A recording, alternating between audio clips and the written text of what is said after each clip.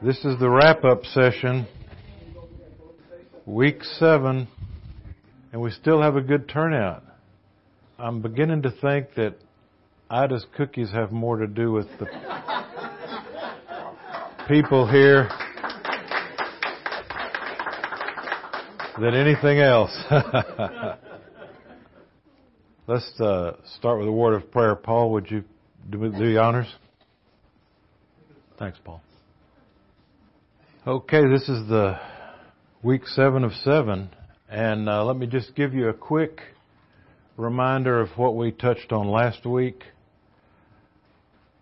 We completed our doctrinal discussions, so to speak, talking about the two-will Christology and how that fit in with the other teachings on the Trinity.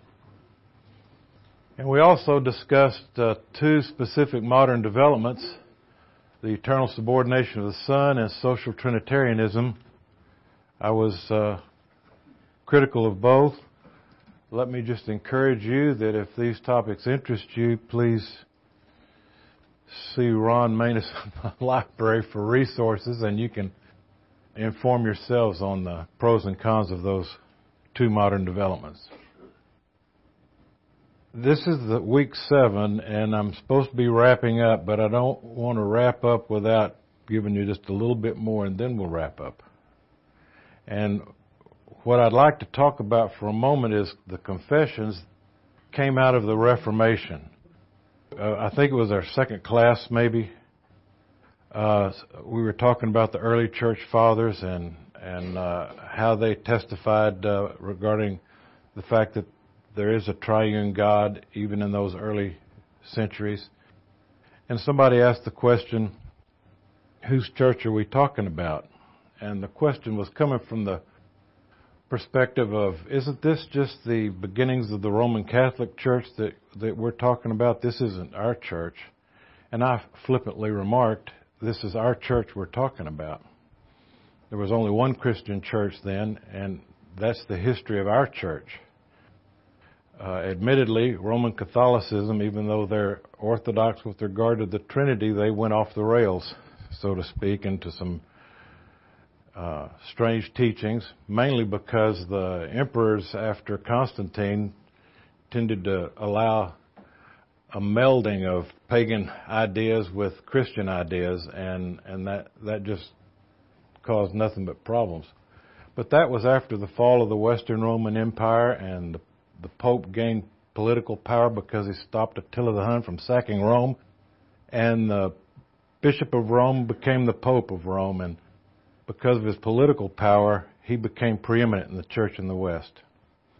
But that's not to say that the early church fathers were our church fathers. And so all of the things we talked about in the creeds that these early church fathers nailed down for us and formulated, I wanted to give you a link a little closer in time to us, and I'm going to do that by showing you the confessions that came out of the Reformation.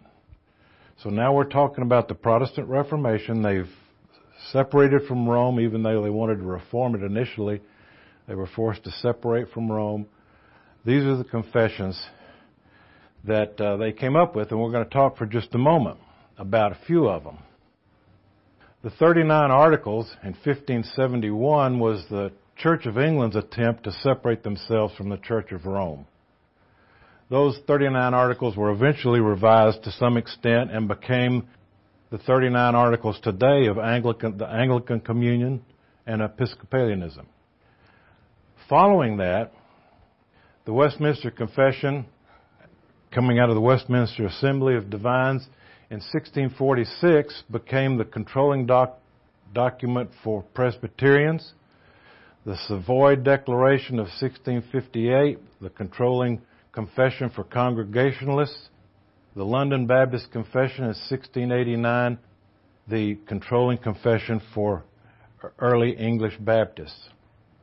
And what I want to say is that all of these documents confess the orthodox creedal doctrine of the Trinity and the person of Jesus Christ as I have presented. So I'm trying to link you to some more modern situation to see that our out of the Reformation, the Reformers were ratifying, agreeing with, and writing the words of the creeds in their confessions. These are all English creeds. There's the Lutheran Church, the Dutch Reformed Church, and the Heidelberg Belgic Confession. Those are other confessions that you can look at, but I just wanted to focus on these, and specifically, we're just going to focus on two, the Westminster Confession and the London Baptist Confession.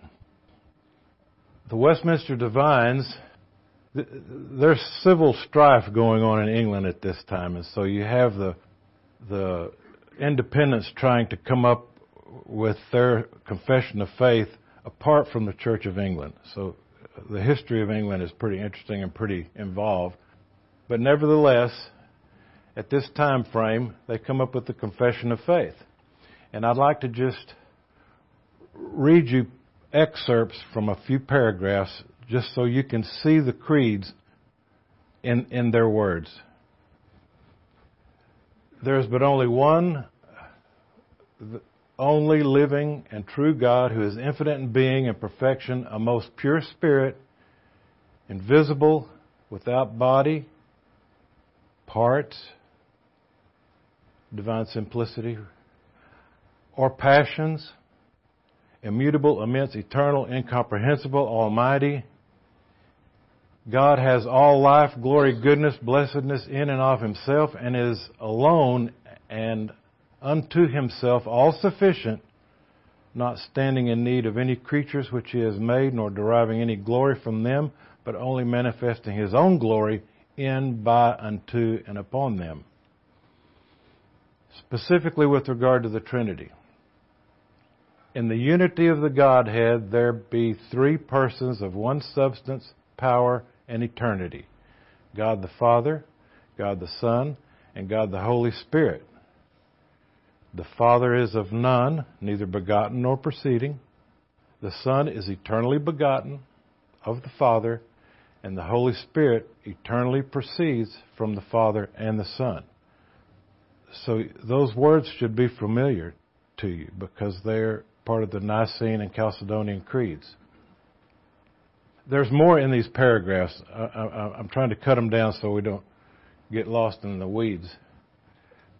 And this one specifically, Christologically speaking, with regard to Christ, touches on the things we talked about last week and the week before. The Son of God, the second person of the Trinity, in the Trinity, being very and eternal God, of one substance, there's homoousia, and equal with the Father, did take upon him man's nature, with all the essential properties and common infirmities thereof, yet without sin.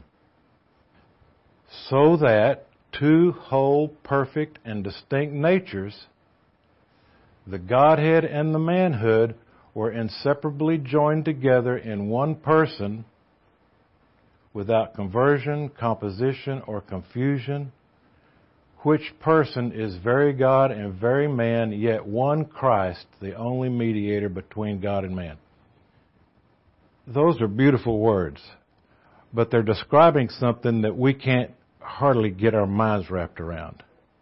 Two natures in one person, two natures with all the essential properties thereof, made like unto his brethren in every way, so that he may be our great high priest and our Redeemer. That includes not only human nature and a divine nature, but a human will that goes with that human nature, and a divine will that was always with his divine nature. Our kinsman Redeemer. So there in the Westminster Confession you see all those things from the early creeds. Now the Baptists were not to be outdone. They came up with their first confession in 1644. This later one in 1689 resembles very closely to the Westminster Confession, except in critical areas which you might guess there in regard to. But the early Baptists were persecuted mainly because of a perceived link between the Anabaptists and continental Europe, where the Anabaptists are referred to as the radical radicals of the Reformation, there are some good things in the Anabaptists, and there are some way out to lunch things with the Anabaptists. And in England, these Baptists were being persecuted because they were associating them with the Anabaptists. So they wanted to put out a statement of faith that was as close to the Westminster Confession as they could get, trying to convince these people that we believe in the same faith, the same God as you do. And so, in paragraph 2.1, you see virtually the same words. One God, pure spirit, without body, parts, or passions, who is immutable, immense, eternal, etc., having all life, glory, goodness in and of himself. Virtually the same wording. And then in 2.3 regarding the Trinity, in this divine and infinite being, there are three subsistences. My word. Because it doesn't say persons, it says subsistences. And so you automatically don't get the wrong idea. The Father, the Word, or Son, the Holy Spirit, of one substance, power, and eternity, each having the whole divine essence, yet the essence undivided. The Father is of none. The Son is eternally begotten. The Holy Spirit proceeding from the Father and the Son, all infinite, without beginning, therefore but one God, which doctrine of the Trinity is the foundation of all our communion with God. 8.2, which again corresponds to the Westminster Confession. The Son of God, the second person in the Holy Trinity, of one substance, and equal with him who made the world, did, when the fullness of time was come, take upon him man's nature, with all the essential properties, same thing, so that the two whole, perfect, and whole natures were inseparably joined together in one person. One person, two natures. Which person is Christ Jesus, the only mediator between God and man. It has to do with the relations of origin. The Son is begotten, but this is an eternal begottenness. God has always existed and only exists in the Father, Son, and the Spirit. The begottenness is a relation between the Father and the Son, but it's eternal. It's a causal relation. It's a functional relation. Right. It translates ad extra into a functional relationship, but it's a causal relation. Even though the Father caused the Son, it was not of the Father's will. In other words, the Father didn't will to beget the Son. The Father, it was an instantaneous, eternal, necessary act of His being. The fact that He is who He is begot the Son and the Father, the Son, and the Spirit. All eternal. By eternal, I don't mean eternity past. I mean eternal outside of time. He's above time. I know that's hard, and people do get hung up on the word generation because they associate with physical begetting and physical generation of a father and a son.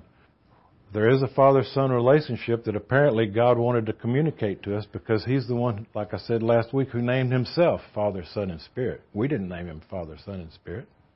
There is a father-son relationship. And the Nicene Creed, as well as these confessions, state the Father is of none, begotten of none. The Son is eternally begotten. The Holy Spirit eternally proceeding from the Father and the Son. Those are eternal processions. These processions ad intra are seen in the missions, if you will, of the three persons in relation to creation and the plan of redemption ad extra. In other words, the missions relate to these eternal processions, but these eternal processions are not to be thought of as sequential or in time or anything like that. Authority? Yeah. There is authority ad extra. There is no authority submission ad intra. That was our argument last week. As in the Son was given authority by the Father. Right. In His incarnation. Right. We can only think in creaturely terms. And but that's how they chose to state it in the creeds. That's how the post-Reformation guys chose to maintain that wording in their confessions. Yes. The Greek word is like from John chapter 1. The only begotten is monogenes. And as has been pointed out, some of the new Bible translations, they take the root of the Greek word monogenes in the Greek letters and say that the etymology of that word goes to actually a different Greek word than the word simply meaning to beget. And they said, actually, that may more properly be termed unique or one and only. And so some of the modern translations are doing that. But, as I have mentioned, etymology doesn't determine meaning. It gives you a hint, it gives you some background, but it doesn't determine meaning. Usage determines meaning. And I referenced the fact that Athanasius, who was there at the writing of the 325 Creed, arguing against the Arians, said in Greek, Christ is called monogenes because He is begotten of the Father. Using begotten, which can't be related to that word. There are arguments pro and con. I guess the last part of that word would be as in genetic or genes. Right. So that's kind of a sidetrack, but I personally think there's a just as viable a case. I'll say it this way. There's a viable case for using unique, like some of the modern translations are doing. Instead of saying only begotten, they'll say unique. There's a viable case for that.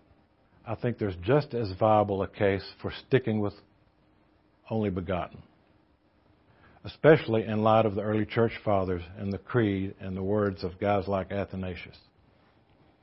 But I don't want to spend too much time on that. What I will say, though, for your benefit, is that this London Baptist Confession is my confession. This is the confession I hold. And I'm also happy to say there's nothing in the CBC Statement of Faith that contradicts anything in this London Baptist Confession. Perfectly compatible. The London Baptist Confession just goes further and touches on other areas. I will also note that to bring us a little more current in time, in Philadelphia Confession, another Baptist confession, in 1742, adopted by the Baptists in Philadelphia, is verbatim with the London Baptist Confession of 1689, except for two paragraphs they added. They added a paragraph on hymn singing. Yay for hymn singing. They added a paragraph for the laying on of hands by elders. By adding those paragraphs, they renumbered the paragraphs to incorporate those, but that is the difference. So Baptists in the United States in Philadelphia in 1742 said amen to that word for word. No Baptists today really hold to it, but that's their history. So I'm going to leave that where it sits. I just wanted to show you that after the Reformation, our Protestant heritage endorses those creeds almost verbatim. Now, to say with Ecclesiastes, there's nothing new under the sun. The heresies that we talked about that first week or two, couple of weeks, they continue today. Gnosticism, You see elements of Gnosticism in Christian Science, religious science, the New Age movement, a number of Eastern groups, for example, the Theosophical Society, and others.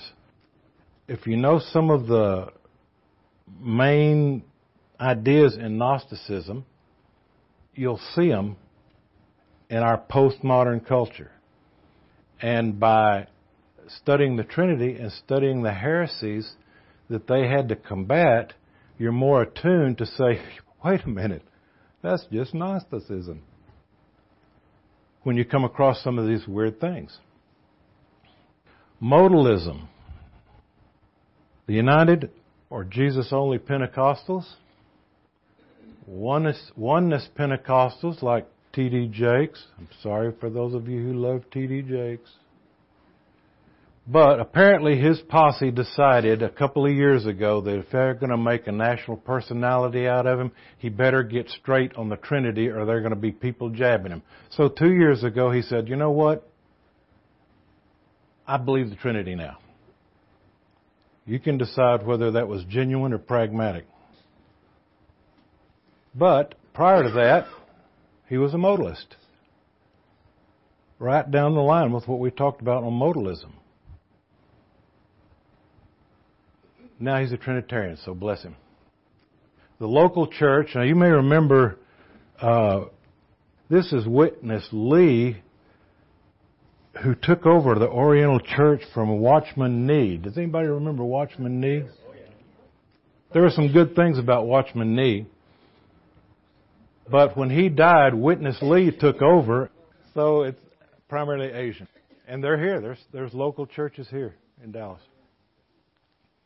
Adoptionism, which is, you can kind of associate it with Mormonism, even though this may be the least of their heresies. But they talk about Christ being adopted and all of us being adopted and becoming God's, however you want to look at it. But I'm just saying that these old heresies never went away. Arianism, which you know, the catchphrase was, there was a time when the Son was not. He was created by God. He was a lesser God. You see that in Jehovah's Witnesses. Christadelphianism, which I don't know much about, I just found the word. And Unitarianism in its various denominations. And there's, 2 or 3 or 4 different varieties of Unitarians, but they're all Arians because Jesus Christ was not God. Joe? Yeah, they became big after the Revolutionary War and expanded from there. Thomas Jefferson in 1822, which was about 4 or 5 years before his death, wrote a letter to a dear friend, and Ron Manus gave me this quote, and I should have written it down. But he said something to the effect, I am so glad that the doctrine of one God has come back into popularity, and it is my hope there is not a young man in the United States today who will not die a Unitarian.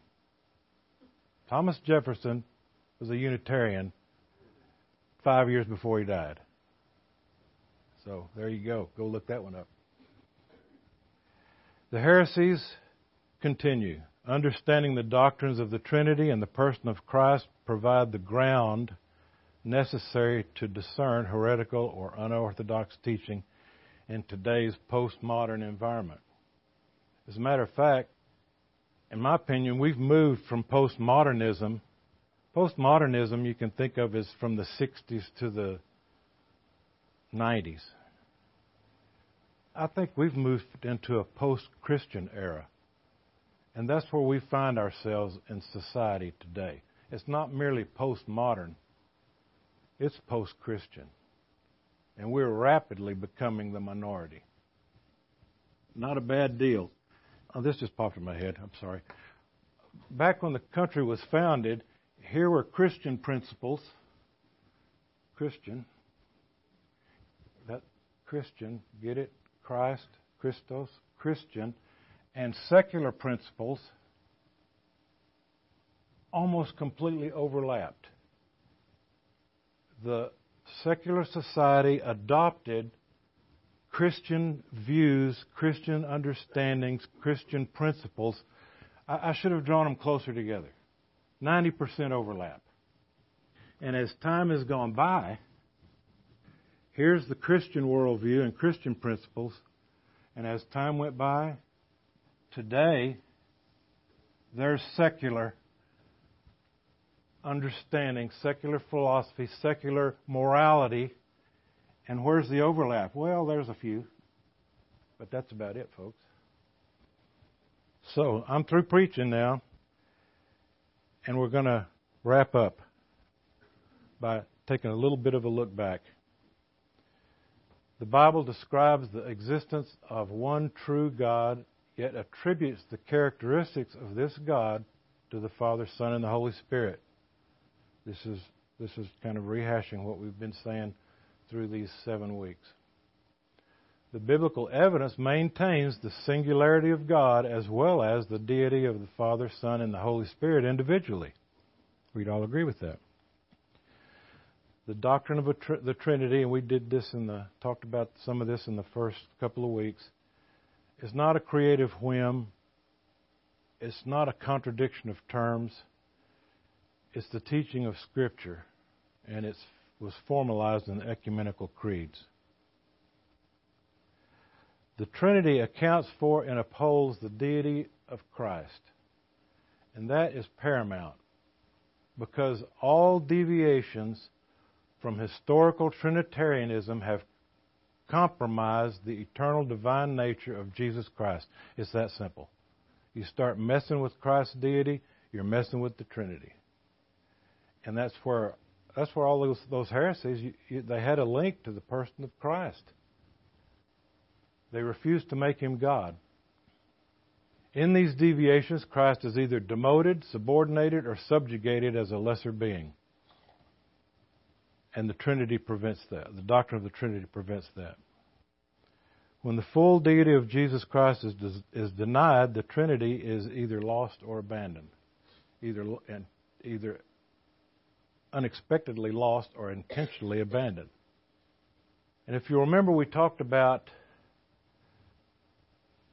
the fact that the Trinity informs the gospel.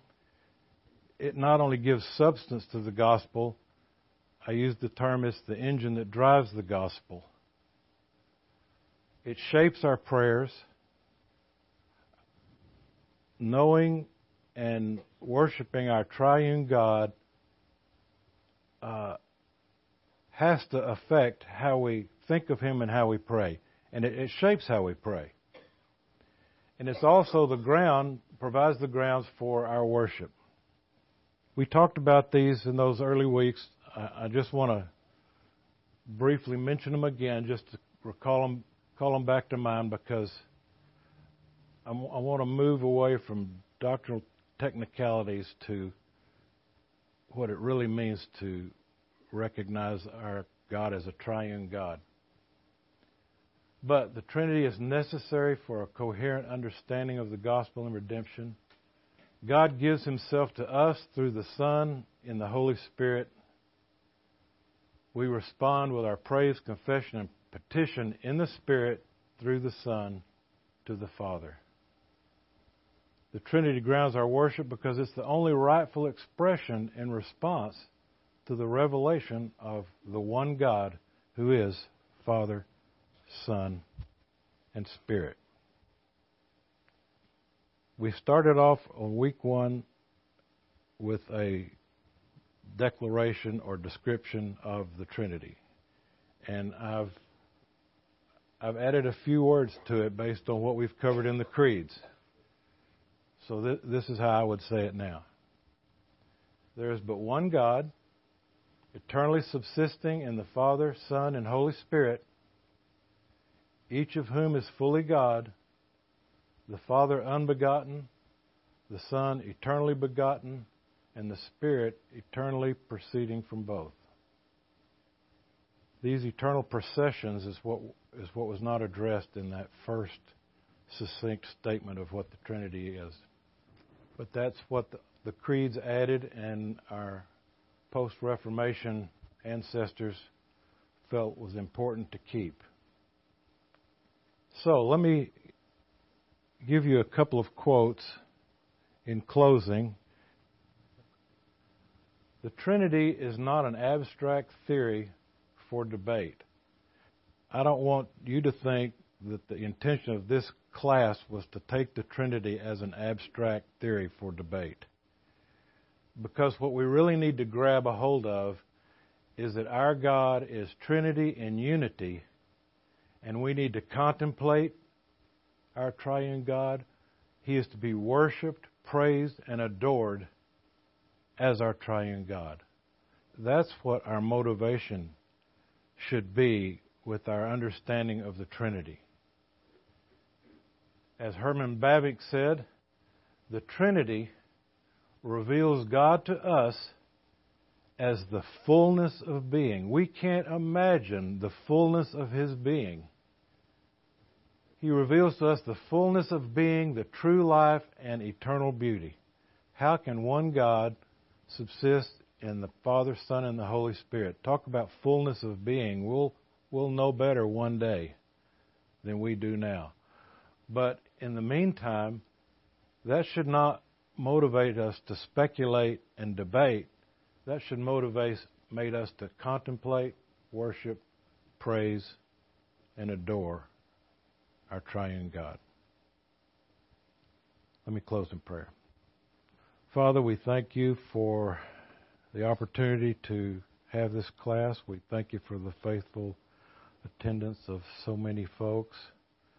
We thank you for enlightening us in some respects, teaching us, hopefully, in some respects, to appreciate your triune nature a little better, understand it just a little bit better, even though we recognize we can only speak in creaturely terms and we cannot fully grasp who you are in yourself.